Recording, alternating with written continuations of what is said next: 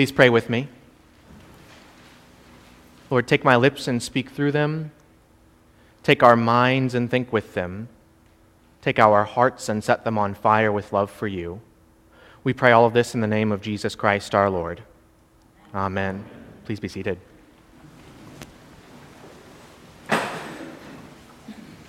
Catherine and I had a wonderful opportunity to go to Paris last October. We were there for about a week, a little over a week, and it was our first real trip away from our only child at the time, Charles, and it was going to a city that neither of us had been before, and so we wanted to do all the things that one does when they go to Paris, go to the Louvre and to the Eiffel Tower, to Notre Dame. We ate our croissants in the morning, we drank our wine in the afternoon, and then we drank a little bit more wine in the evening, and just enjoyed being in that beautiful city. One of the highlights for me, though, was going to the American Cathedral there in Paris on the Sunday that we were there. Some of you maybe have been there before. It's a beautiful church, and I was excited to worship with those English-speaking folks living abroad in an Episcopal church in Paris. And so we got to be there, beautiful music. And the preacher who was preaching that Sunday, the cathedral canon Mary Habib, preached a wonderful sermon, and she told a story that stuck with me. It made me laugh, and it stuck with me, and I was thinking about it this past week as I was preparing for today. She said that when she was living in New York City, she worked at St. Bartholomew's Church for a while. When she was living there, her brother, she's Canadian, her brother came down from Toronto to visit her, and when her brother came down and was unpacking all of his clothes, he realized that he had forgotten to pack a dress shirt, and he needed a dress shirt for some event that he was going to. And so Mary said to her brother, "Why don't you just go down the street to Bloomingdale's and you can buy yourself a dress shirt and then you'll be good to go." And her brother stopped her immediately, she said, and said something like, "Oh, I don't shop at Bloomingdale's." She said that he told her that they have all of those flags lining the building on Lexington Avenue in New York City, but not one of the flags is a Canadian flag, and so he refuses to shop at Bloomingdale's.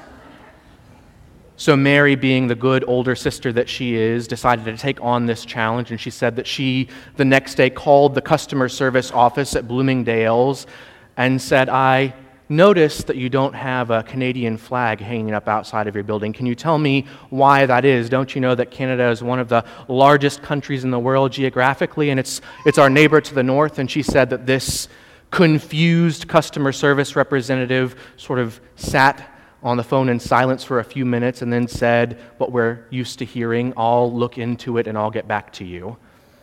She said that he didn't get back to her, and so after a few days she called him back and said, "I've got a question again about that Canadian flag. Can you tell me where it is, why it isn't hanging up above the store?" And she said, the customer service person said, "I'll look into it and I'll get back to you." And she said that this time he did. After a couple of days he called her back and he said to her, "I went to the store, I found out what was going on, and the policy is that we change out the flags regularly so that we can feature various countries at various points during the year." And she said that she was convinced that this was going to satisfy her, that she thought he was convinced that this was going to satisfy her, and it didn't. She said that she asked him, "Great, can you tell me the last time the Canadian flag was hanging above the store and when it's going to be hanging next?" And he said, "I'll look into it and get back to you." And when he didn't, she called back again a couple of days later and left a message. And she said that within 2 minutes, she had a phone call back from the executive assistant to the general manager at Bloomingdale's. And this woman, after having a really lovely conversation with her, told her that the flag would be flying the next day. And then she ended the phone conversation by saying, "You know, I really admire your persistence." And Mary said that the next day she went out, and sure enough, hanging over the D there was the Canadian flag, and she took a few pictures of herself standing underneath it so she could send off to her brother and let him know that it was safe to shop at Bloomingdale's again. And she ended her story by saying, and I know this is a long story, but she ended her story by saying something that was really profound. She said, "Persistence is only a virtue when we are persistent about things that really matter." She said, "But so often in our lives, we're persistent about things that really just aren't important at all. We're persistent about our things in our lives that just aren't that important." we hear this really powerful story from Matthew chapter 15 today, and we're hearing a story about a woman who is extremely persistent. And she's persistent because she cares. She cares deeply about her daughter who is very sick. Her daughter is demon-possessed. And it's, I think, one of the most painful stories that we encounter in the Gospels. It's really hard to hear this story because Jesus he's nasty. He's not a nice person in this story. We're told that Jesus and his disciples go to the region of Tyre and Sidon. It's just north of Galilee. It's a very Gentile-heavy area. And as they get there, this woman comes up to them and she begins to shout that she wants Jesus to heal her daughter. And at first, Jesus just ignores her. He doesn't pay her any attention. And she keeps shouting. She keeps yelling out at him. And so his disciples come to him and say, just send her away. And so it seems that Jesus is starting to maybe think that they're on to the right idea. And so he says to this woman, I've come for the lost sheep of Israel.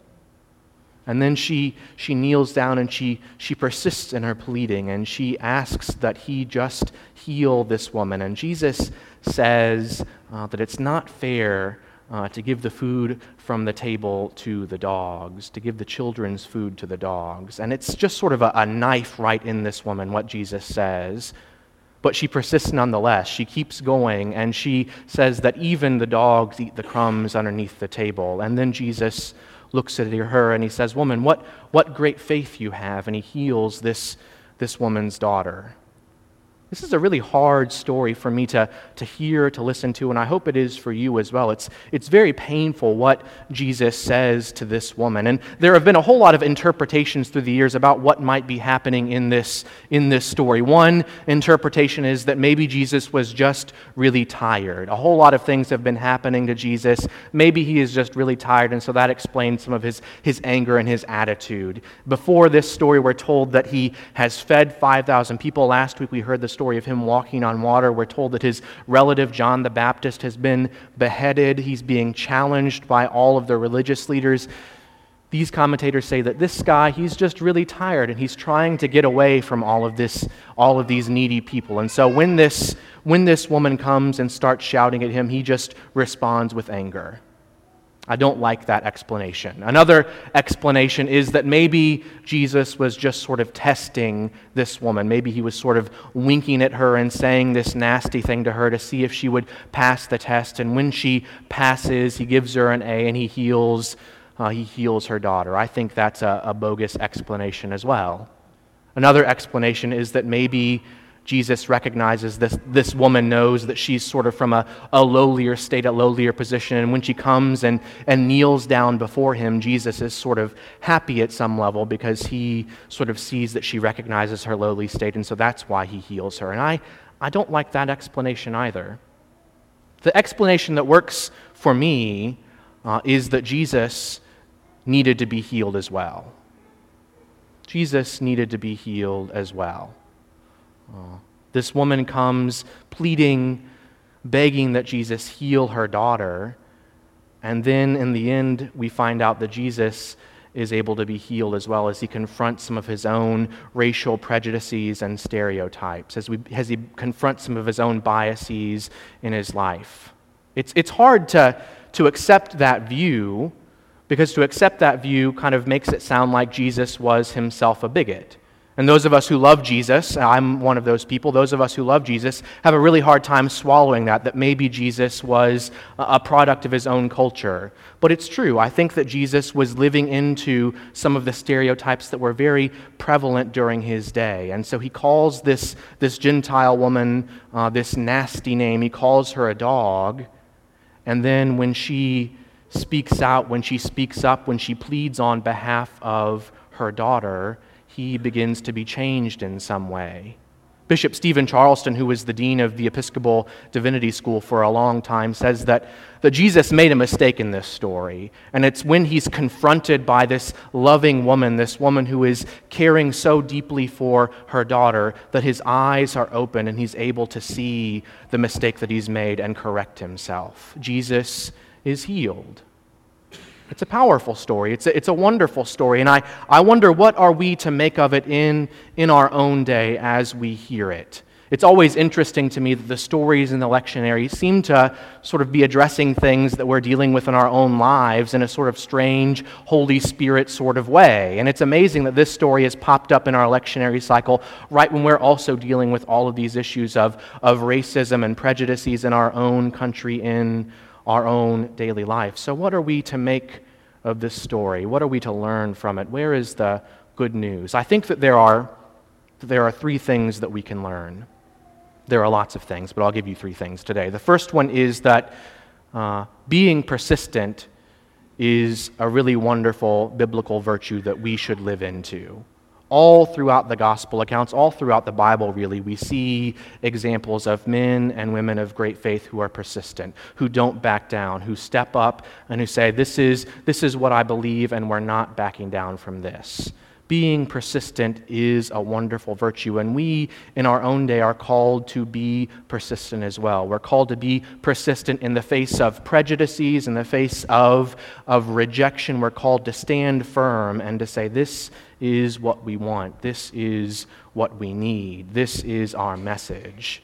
That's what this great woman of faith shows us in this reading from Matthew chapter 15. So being persistent is the first thing. Being bold is the next thing that we can learn from this great woman. Stanley Hauerwas, who taught for a long time at Duke Divinity School, says that this woman gives us the language to know, gives us our new language for speaking to God. He says that this woman teaches us how we are to talk to God. We're to tell God what it is we want, what it is we need. We are to be bold in our lives. I love the images that were coming out of Boston yesterday.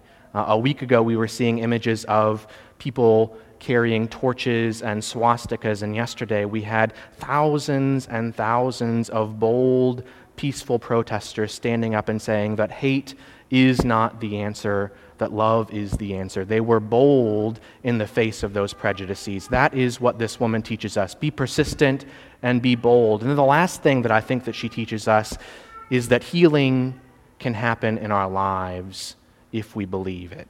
Healing can happen in our lives if we believe in it. That's the message that we have to share in this broken and in this hurting world, that healing can happen. I love the story that Fred Craddock tells. Fred Craddock is one of my favorite preachers, and he tells the story of a young minister going to visit a very sick woman in the hospital. And he says that this young minister went to the hospital, and this woman was at the very end of her life. She was having trouble breathing. She was near death, and this young minister went into her hospital room and asked her if he could say a prayer for her. And the woman said yes, and the minister said, well, what can we pray for? And he said that the woman responded that she wanted God to heal her. And so the minister, not sure what to say or what to do, decided to ask God to heal this woman.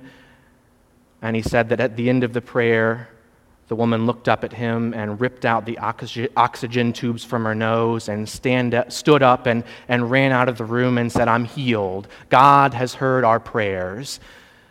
And the minister was shocked. He wasn't sure what to do. And so he went down to his car and he sat down in the seat of his car, and he decided to say his own prayer to God, and the prayer was, Lord, don't ever do that to me again.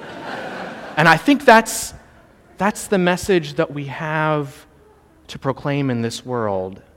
It's that healing can happen. I got to hear Ray Suarez speak earlier this year, and he said, don't say things. He was talking to a group of Christians. He said, don't say things that you don't believe. He said, if you don't believe that God can heal you, that God can bring about change in this world, then don't proclaim that message from your church.